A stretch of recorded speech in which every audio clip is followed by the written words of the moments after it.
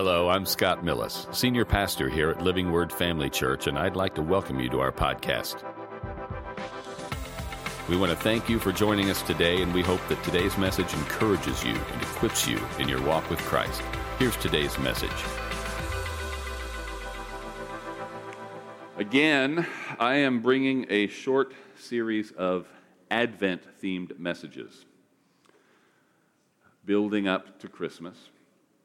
And last week we took a look at Mary, the mother of Jesus.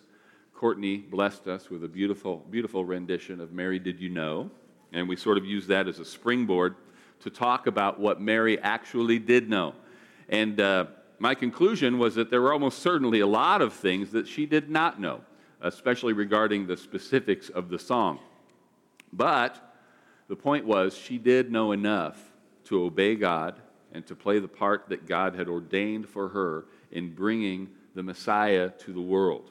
And in that, she still serves as a wonderful example to us. I do appreciate the feedback I got on that message, got a lot of positive feedback on that message, and I always appreciate hearing and knowing when something resonates with you like that. So if you missed it, if you weren't here last week and haven't had a chance to check it out, go online, check that message out. I think you'll be blessed. But today, I'm going to talk about hope on the horizon, and then next week, I'll be talking about celebrating in the midst of heartache. These two messages have some similarities, but it's my prayer that I'll be able to effectively communicate the differences that are at the center of them. And I'm going to start out in kind of a weird place. I was flipping through one of my favorite biographies. It is a biography of Winston Churchill, written by William Manchester. I don't know how many Churchill fans we have in here. Anybody? 2? Okay, 5 or 6 or 8 maybe. And there are dozens, probably hundreds of biographies on Churchill. But Manchester was a really gifted writer. And I discovered this, it was at the time the first 2 volumes of a 3-volume biography. And I devoured them. This was nearly 30 years ago. And I went looking for the 3rd volume and couldn't find it, finding out it hadn't been written yet. And so every year I'd just be, well, when's that Manchester book coming out? And he got sick and he had to take a break and he wrote another book. And I'm like, what are you doing, wasting time writing this one? Get back on the Churchill thing. And he started writing again and he died about 200 pages into it and somebody else finished it. All that to say the 3rd volume isn't as good as the first 2 and it has nothing to do with this sermon. But those first 2 volumes are absolute gold. If you're a reader, and especially a reader of biographies, I urge you to check them out. Churchill was one of those guys. They're rare in history, but not so rare we haven't heard of them. Who was convinced from an early age of his destiny that he was destined to be a great man. I've told stories about him before, and again, this is kind of apropos of nothing, but once I get started, it's hard to shut me off on this. He would treat his servants like trash sometimes, his secretaries, people who worked for them. He just was borderline abusive. And one of them finally stood up to him and just kind of went off on him in front of other people, and he didn't get fired. But Churchill confronted him the next day and just he was pouting. He said, "You were very rude to me, you know." And the guy said, "Well, you were rude to me." And Churchill said, "Yes, but I'm a great man." And it was without a trace of irony. It's like, I have a right to treat you rudely because I'm a great man. But he was a great man. And if he enjoyed some early political success, and he did not shy away from the press. He was a self-promoter. And he, like I said, he had some early political success, but if, like most people, all you know about Churchill is that he was the leader of England during World War II, you might find it interesting to know that between his early successes in politics and the time he became prime minister, he spent over 10 years as an absolute outcast. He was way out in the political wilderness.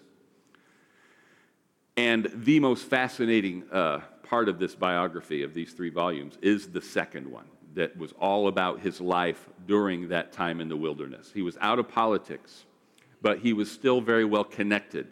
He had a lot of friends in high places, and he was enormously popular abroad. He was more popular here in the United States during that time than he was in Great Britain. And he still had some friends and was popular in certain circles of British society. He had sources, and he read practically everything. And the quote that grabbed me and sort of launched me into the theme of this message, when I first read this book, and this is from 1931, said this: he continued to follow developing situations at home and abroad. Each morning, he and Clementine, his wife, carefully read newspapers and sent notes to each other via servants on significant items.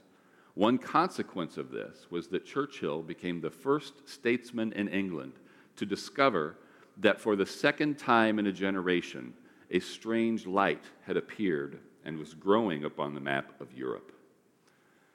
This is 1931, and Manchester here is writing, of course, about the fact that Churchill was among the first people in the world to recognize the threat posed by Hitler and Germany.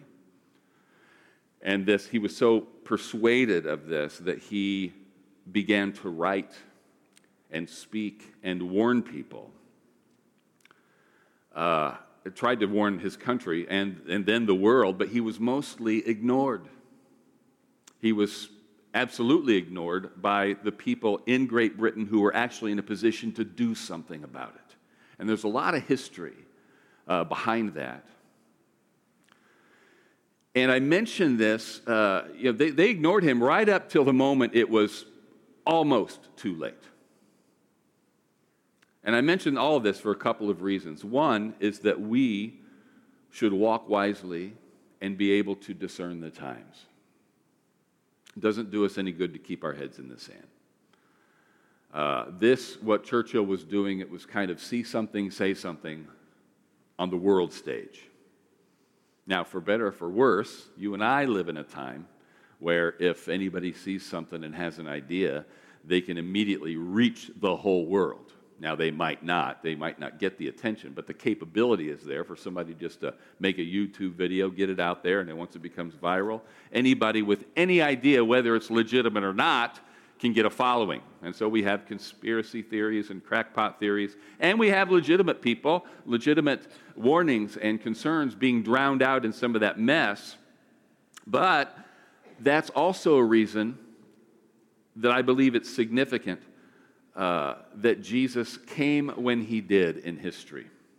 It's important to remember the setting of his birth and ministry. Those to whom the gospel was first entrusted didn't have access to the whole world immediately. They had to preach the truth in a society and a community that was geared to be hostile toward them. But they knew it was the truth, so they preached it anyway. And their preaching was heard and heeded and believed ultimately because of the power of the Holy Spirit, because of signs and wonders and healings, not because of their instant worldwide internet celebrity. Now, backing up a bit, what Churchill saw, even though I like Manchester's wording here, a strange light had appeared and was growing on the map of Europe.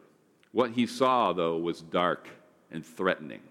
And he saw his job as warning people and to wake them up and make them aware of this existential threat that was posed to the world. And we could, if we had time and we were interested and we're going somewhere completely different, we could make sense of why he was ignored. It really did make a lot of sense considering the time, but they were so disinclined to listen to him that it had to have been frustrating. But the point that I'm making this morning is really just latching on to that idea of seeing something on the horizon, which was years away from being a manifested threat in this case. But it's different for us because I'm talking about a light on the horizon that is the light of hope. There were people who were living,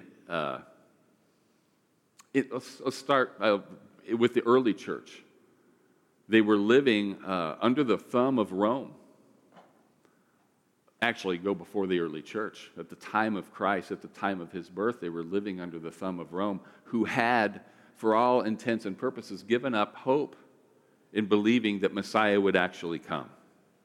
I mean, if you asked them, they would probably say they still believed, but they were living their lives day to day as if nothing would ever change. This is how it is. It's been this way as long as we remember. As far as we know, it'll be this way as far as we can see in the future, at least the rest of our lives, so let's just make the best of it. But God had made a promise, and he absolutely would perform what he had promised. I'm going to take you back for a minute to ancient Galilee, and when I say ancient, I mean before the time of Christ. Galilee was far north of Judea, and Judea included Bethlehem. Judea included Jerusalem, among other famous sites. But Galilee is mentioned as far back as Joshua, and more importantly, Isaiah. Isaiah referred to it as Galilee of the Gentiles. It was officially land that was given. You remember back in Joshua, go back to the Exodus, Moses brings the people out. Joshua leads them into the land of promise. And in the early chapters of Joshua, we see him dividing the land among the 12 tribes of Judah. And this was the land that was given to Zebulun and Naphtali, or Naphtali, depending, I don't care how you pronounce it, but you know who I'm talking about. And it was already at that time known as a kind of a very cosmopolitan district. All kinds of people lived there. And when you fast forward to when the children, Zebulun and Naphtali and their descendants inherited that land and grew in that land, they were among the first who were evicted, who were taken captive by the Assyrians in 722 BC. And if you don't know what I'm talking about, stick around for a while. We won't cover it today, but you'll learn. But yeah, okay. King Solomon, after King Solomon, the kingdom of Israel was divided into the northern kingdom of Israel and the southern kingdom of Judah. And the Assyrians captured Israel in 722, and that was it. Those 10 tribes of the north were never reconstituted. They never moved back in there and occupied that land as a people. And the southern kingdom of Judah fell about 100 years later to the Babylonians, but they maintained their national identity up through 70 years of captivity and then re-inhabited the land under the leadership of Nehemiah and continued to maintain their national identity all the way up to the time of Christ and all the way up till today. It really is a miracle that they have been able to do that. And anyway, the Jews in Galilee were already living among Gentiles at the time of the Assyrian conquest. And it was during this time that Isaiah wrote these famous words. In Isaiah chapter 9, beginning in verse 1. Nevertheless, the gloom will not be upon her who is distressed, as when at first he lightly esteemed the land of Zebulun and the land of Naphtali, and afterward more heavily oppressed her. By the way of the sea, beyond the Jordan, in Galilee of the Gentiles, the people who walked in darkness have seen a great light. Those who dwelt in the land of the shadow of death, upon them a light has shined.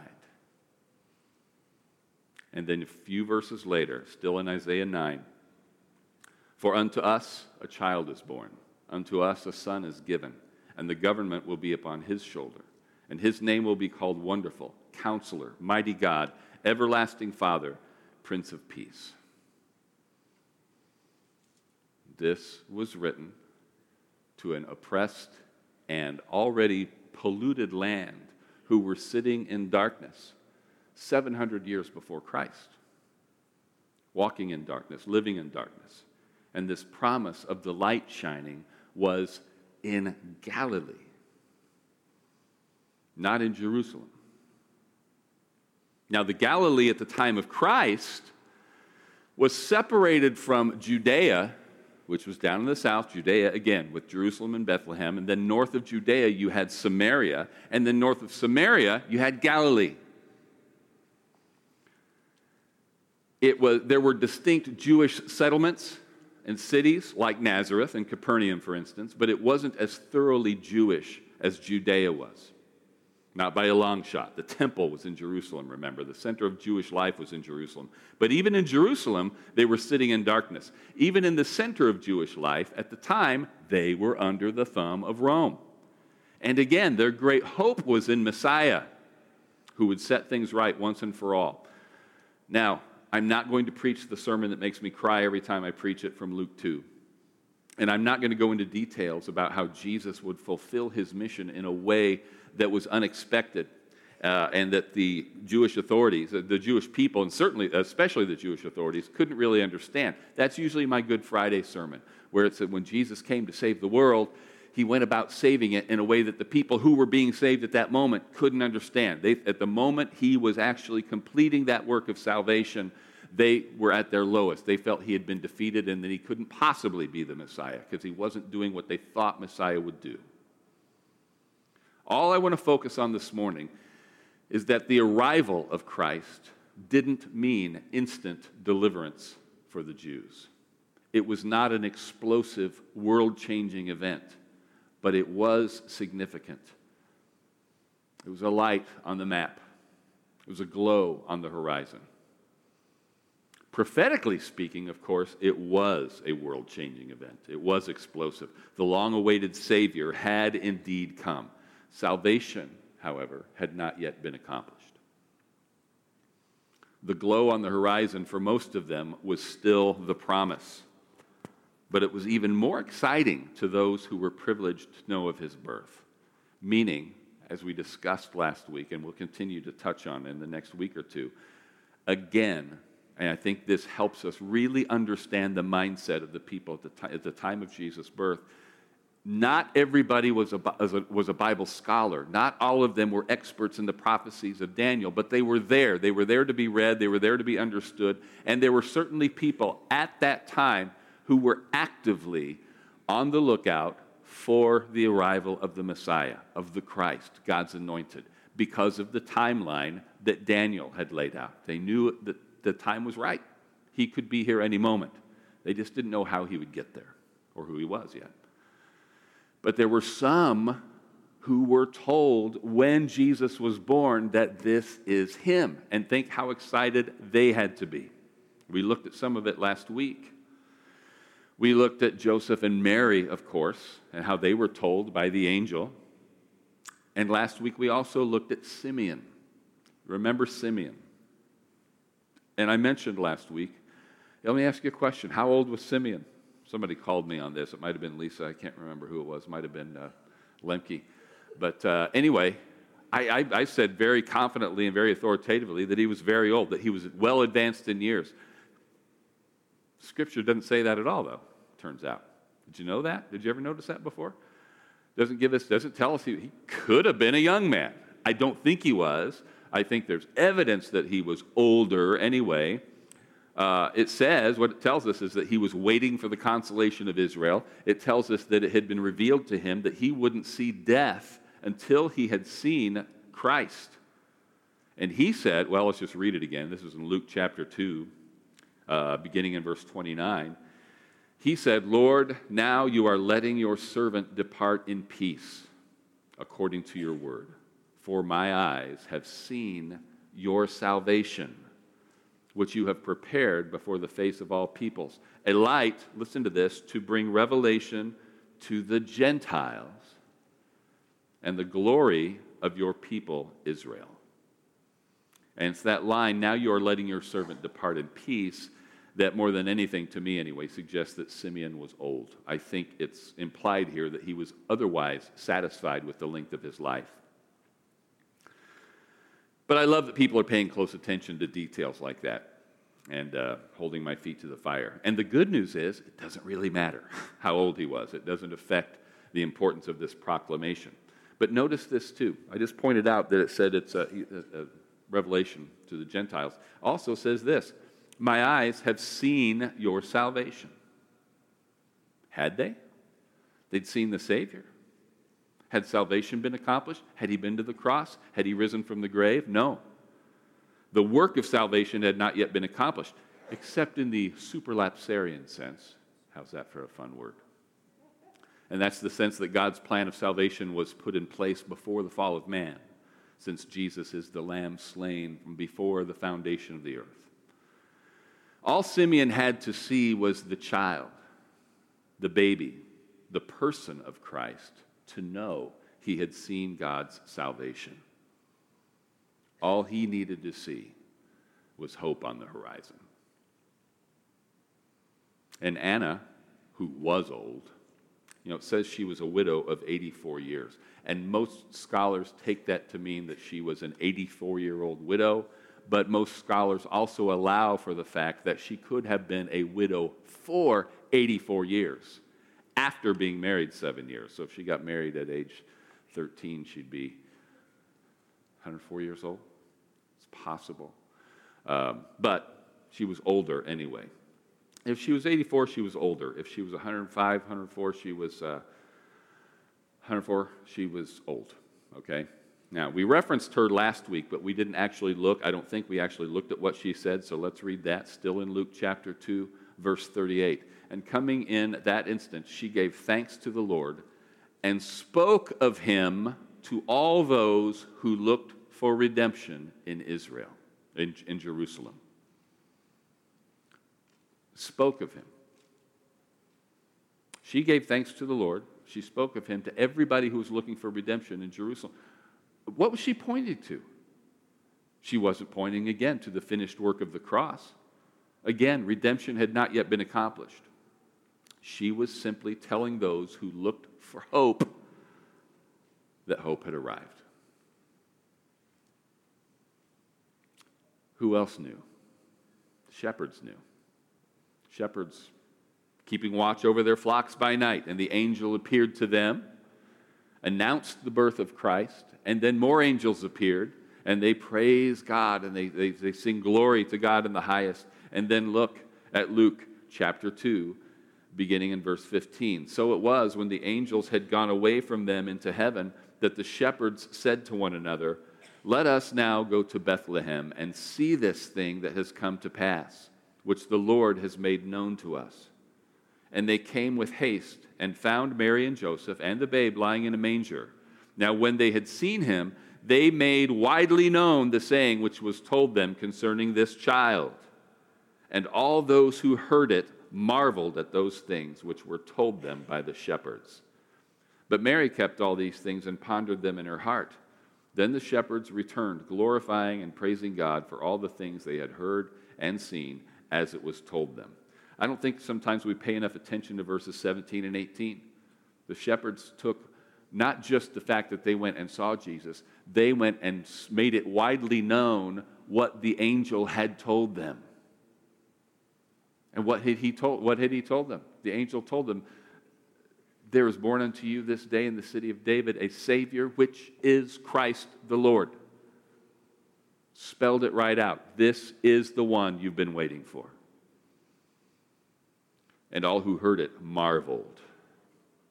Now, a little later on, the Magi, wise men from the east, possibly, I would say probably, from Babylon, came to the house where Jesus, Joseph, and Mary were living. Now, the story of the Magi is absolutely fascinating to me. I taught on it last year, actually, I think the first Sunday of this year, so I'm not going to preach that message again, not yet anyway. I'm not going to go deeply into their story. I just want to point out a couple of things. And one is, the first thing, kind of keeping in the theme of this Gentile, Galilee of the Gentiles, is that these were Gentiles. These were not Jewish wise men. They were wise men from the east, from Babylon or Persia. And yet they traveled, and they had come to worship the one who had been born King of the Jews. They weren't Jewish, but they traveled to worship the one who was born King of the Jews. Two is that when Herod heard this, he immediately recognized that they were referring to Christ, the Messiah, because he turned to his advisors to find out where the Christ was supposed to be born. And the third thing is that the Magi actually did worship him. In Matthew chapter 2, verse 11, it says, "When they had come into the house, they saw the young child with Mary, his mother, and fell down and worshipped him. And when they had opened their treasures, they presented gifts to him, gold, frankincense, and myrrh." Might as well just take a couple minutes to point out some of the usual things that might be fresh to some of your ears. The reason that we say 3 wise men is because it mentions 3 gifts. The Bible doesn't say how many there were. Very, very likely more than 3 because they traveled over 1,000 miles through some pretty rough territory. They would have had, at the very least, a retinue of security team traveling with them, and there were probably several more than just the 3 actual magi. And the second is they came to the house he was living in, not the manger. They weren't present at that scene. They were living in a house, and it also uses the word child there, which is distinct from the word baby. And it's likely that he was about 2 years old, and for reasons also that when Herod found out the time they had seen the star, they didn't follow the star all the way from Persia, you understand, however long that journey would have taken. Several weeks, possibly months. It said they saw his star in the east. This was a sign in the heavens, and then they came to worship him, and then they saw the star appear over the house where he was staying. So there's a lot of misunderstanding kind of wrapped up in the Magi. The we 3 kings doesn't say they were kings. They were wise men from the east who came to worship him. And but when Herod inquired of them when they saw the star, as a result of what they told him, he sent soldiers in to kill all the male children 2 years old and under. So we assume that Jesus would have been about 2 at the visit of the Magi. Anyway, they traveled over 1,000 miles in order to worship him because they understood the significance of his birth.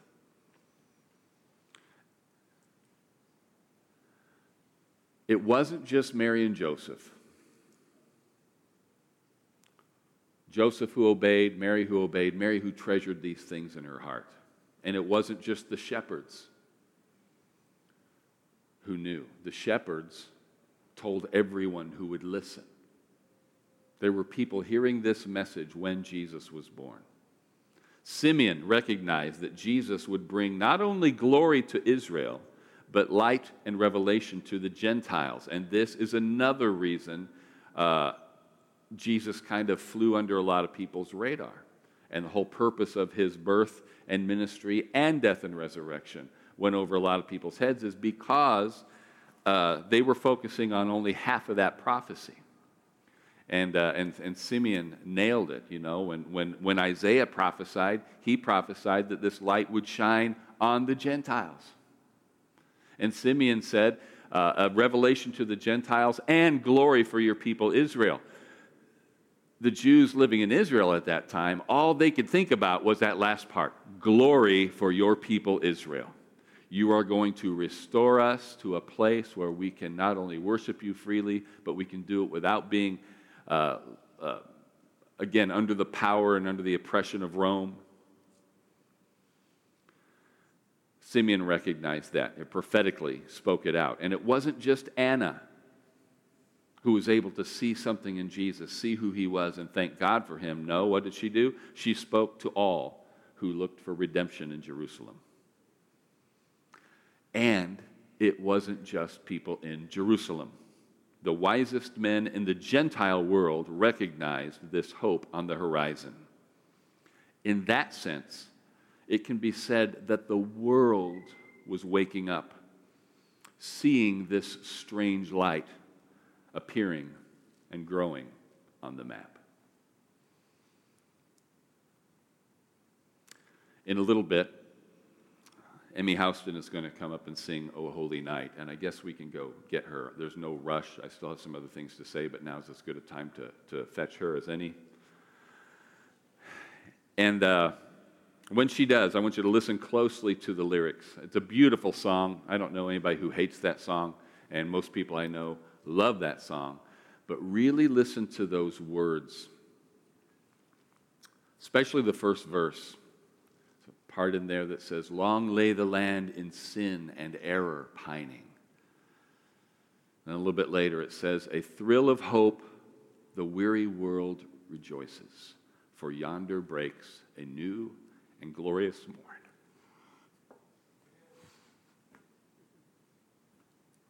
Sorry. Yonder breaks a new and glorious morn. Thinking about that glow of hope on the horizon. What's the application for us today? Let me start with this. You probably know this. Maybe you don't, but you're about to. There are many Jews, religious Jews. But, I think when we think about Jews in Israel, we maybe picture a deeply religious people. It's a very, very secular society, just like, a lot of people overseas think all Americans are Christians, when even a lot of Christians in America aren't what you and I would consider born-again Christians who genuinely know Jesus. We're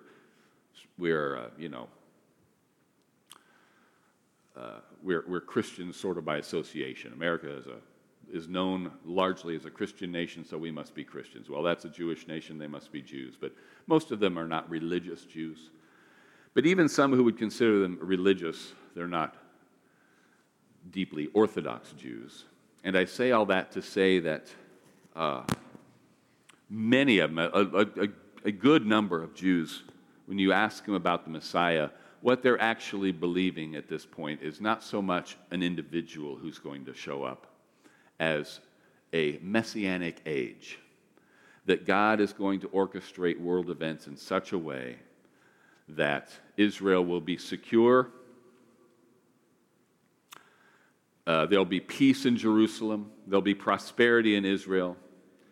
They've sat and walked and lived in darkness for so long, and having failed to properly identify the Messiah God sent them 2,000 years ago, they've in a sense given up hope in the idea of an actual descendant of David coming to set things right. So they're just looking for sort of a golden age. Likewise, there are some Christians who believe that when we talk of the return of Christ, we need to view it not as Jesus coming back to rescue us at the last moment, as it were, but he will first triumph through us, that our mission in this world is to transform it with kindness, service, and love, so far that's true, but up to the point where the world he steps back into, if he comes again, physically, literally, it's going to be a world that has already surrendered to his lordship. And I can't see that in Scripture, no matter how hard I look. It's one of those, I guess, instances of tension in Scripture, because the church is triumphant. He has made us to be more than conquerors, victors, and he has given us a mission to transform the world, right? He's already defeated Satan. We are seated with him in heavenly places. It's a mystery, but while we continue to fill the earth and subdue it, and while millions of people will continue to come to Christ, the world he steps into, as I read the Bible, is going to be populated by people who love the darkness and are enemies of Christ and his cross. The believers of the first century, by most accounts, believed that Jesus was going to return in their lifetimes. And this is what helped them endure the hardships that went right along it, that accompanied their faith. And it's super important to remember that God has made great, precious promises to you and me, promises that include healing, protection, abundant provision, deliverance, the abundant life, but that we will also have trouble while we are in this world. We'll suffer in this world. Some people, because of that, because of the trouble, have decided it's too much trouble. They've abandoned the faith. Some have decided it's just not worth it. Some have forgotten that this life, no matter how good it is or how bad it is nothing compared to the eternity that awaits us. Some have simply forgotten that he is coming back. But he is. And when he does, this time, it will be an explosive, world-changing event. Because he's not coming back under the radar. Listen to this. I'm going to read you the lyrics, a part of the lyrics of a song called In the First Light. Glad made this song pretty famous years ago.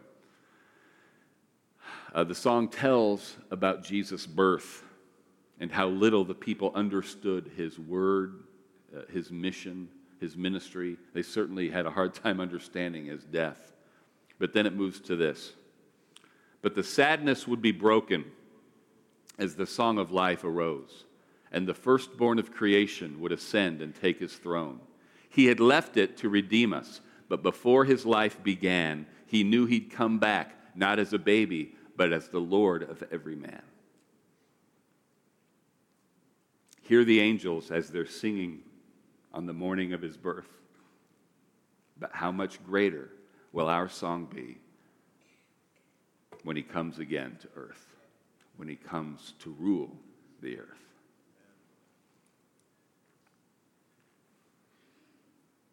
When he comes again, he'll come on clouds of glory with his angels and all the saints who have gone before, and every eye will see him. And some people will recoil in terror. But those of us who are alive at that time will be caught up to meet him in the air, and thus shall we ever be with the Lord. Meanwhile, for now, we are the light of the world. You know that? Now, Jesus is the light of the world. Yeah, Jesus is the light of the world. What did Jesus say to us? You are the light of the world.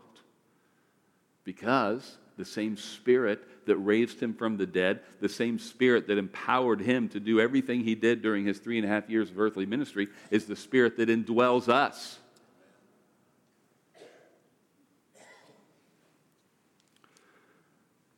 He is not, for us, a distant hope. The Holy Spirit makes Jesus known to us and known through us. And when people who are still walking in darkness, and they're all around us, when people who are walking in darkness encounter us, they should experience that sense of hope on the horizon. We are not laboring in darkness. We are walking in the light. But our job is not to bask in that light, relax in that light, as Keith Green's saying, to sleep in the light. We're supposed to be working while it is still day. We are the light that is growing on the map of the world. And all who are drawn to that light will experience true hope, true joy, and true life. Let me say that last part again. We are the light that is growing on the map of the world. And everyone who is drawn to that light will experience true hope, true joy, and true life. But you got to let your light shine. We cannot be dragged down and live as those who are laboring in the darkness. We have that hope. It's not a distant hope on the horizon for us, but it is for them. But we've got to be shining. And the good news is, hate to sound cliche, but the darker it gets in this world, the easier our light should be to see. Emmy, Cheryl, you guys coming up?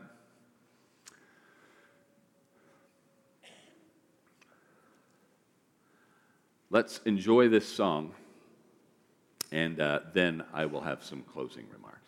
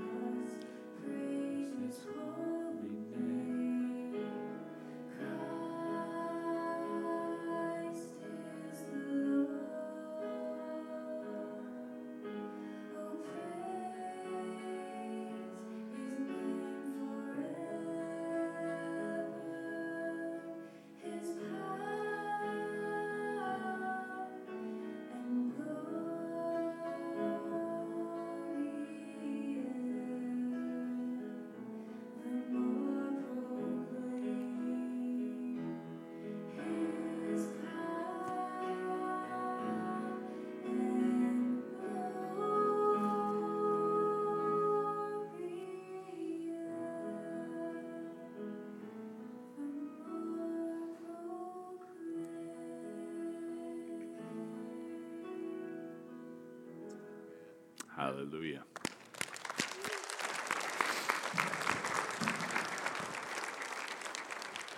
Praise the Lord. Thank you so much.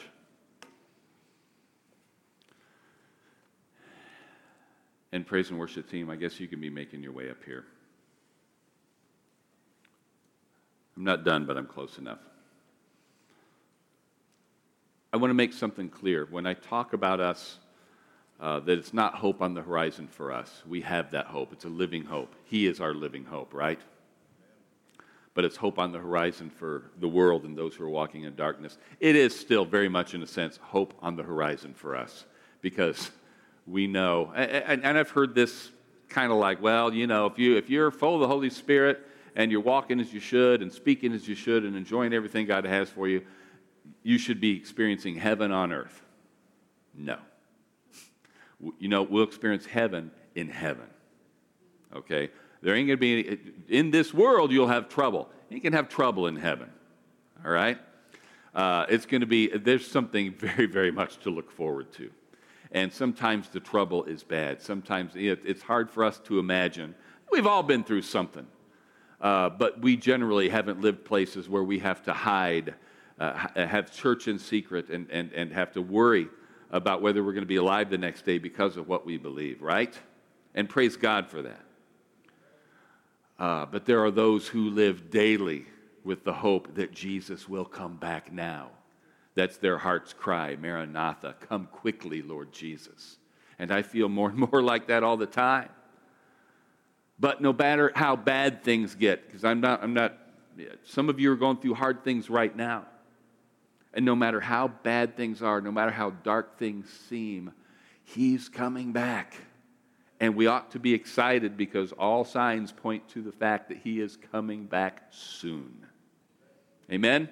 This is not a distant light. It is something that's growing on the horizon. Now, wherever you are, go ahead and stand up with me. Wherever you are in life, there is hope. If you've made the decision to surrender your life to Christ, that hope, again, is in you. And maybe you've lost sight of that. Maybe you've lost your joy, and maybe you need to purpose to go forward with your eyes firmly fixed on that hope. Trusting that He has a plan for you, that He has always had a plan for you, even since before you were saved, and that when you were saved, when you gave your life to Christ, He set you on a path that He had planned for you from the beginning. Maybe you need to make a decision today to recommit your life to Christ who saved you, to embrace the joy that comes from seeing that hope on the horizon, but with genuine, not just on the horizon, but with genuine new life.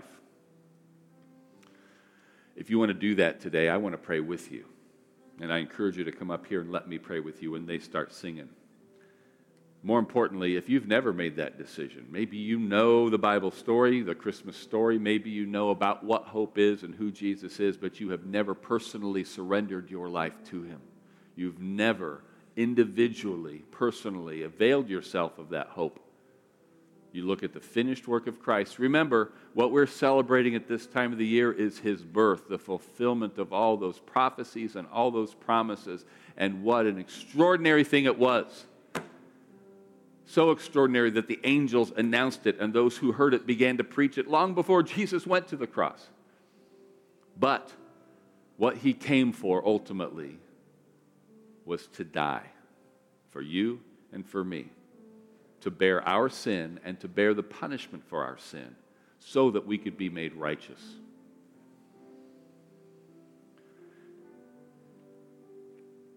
If you've never made that decision, that hope on the horizon is closer than you think.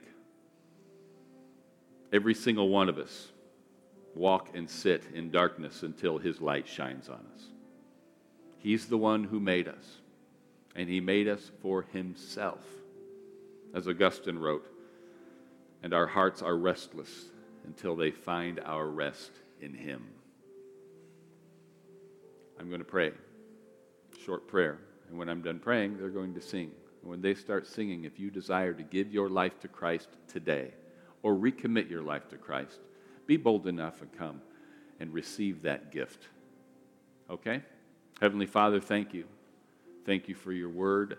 Thank you for hope, even when we don't see it, when we don't see the life that we think ought to be ours, when things aren't going as we wish they would go and desire them to go. Help us to always remember that you are with us, that you have not lied, that you have come, that you have died, you have risen from the dead, you have ascended to heaven, and you have given us your Holy Spirit to walk in power and walk in a way that pleases you, and that you have promised us abundant life. Help us to walk in the joy of our salvation. Thank you for the gift of Jesus who makes all of that possible. Father, it's my prayer this morning that if there is anybody, any believer in this room who has lost their joy, lost that sense of hope, that you would restore that to them, restore unto them the joy of your salvation.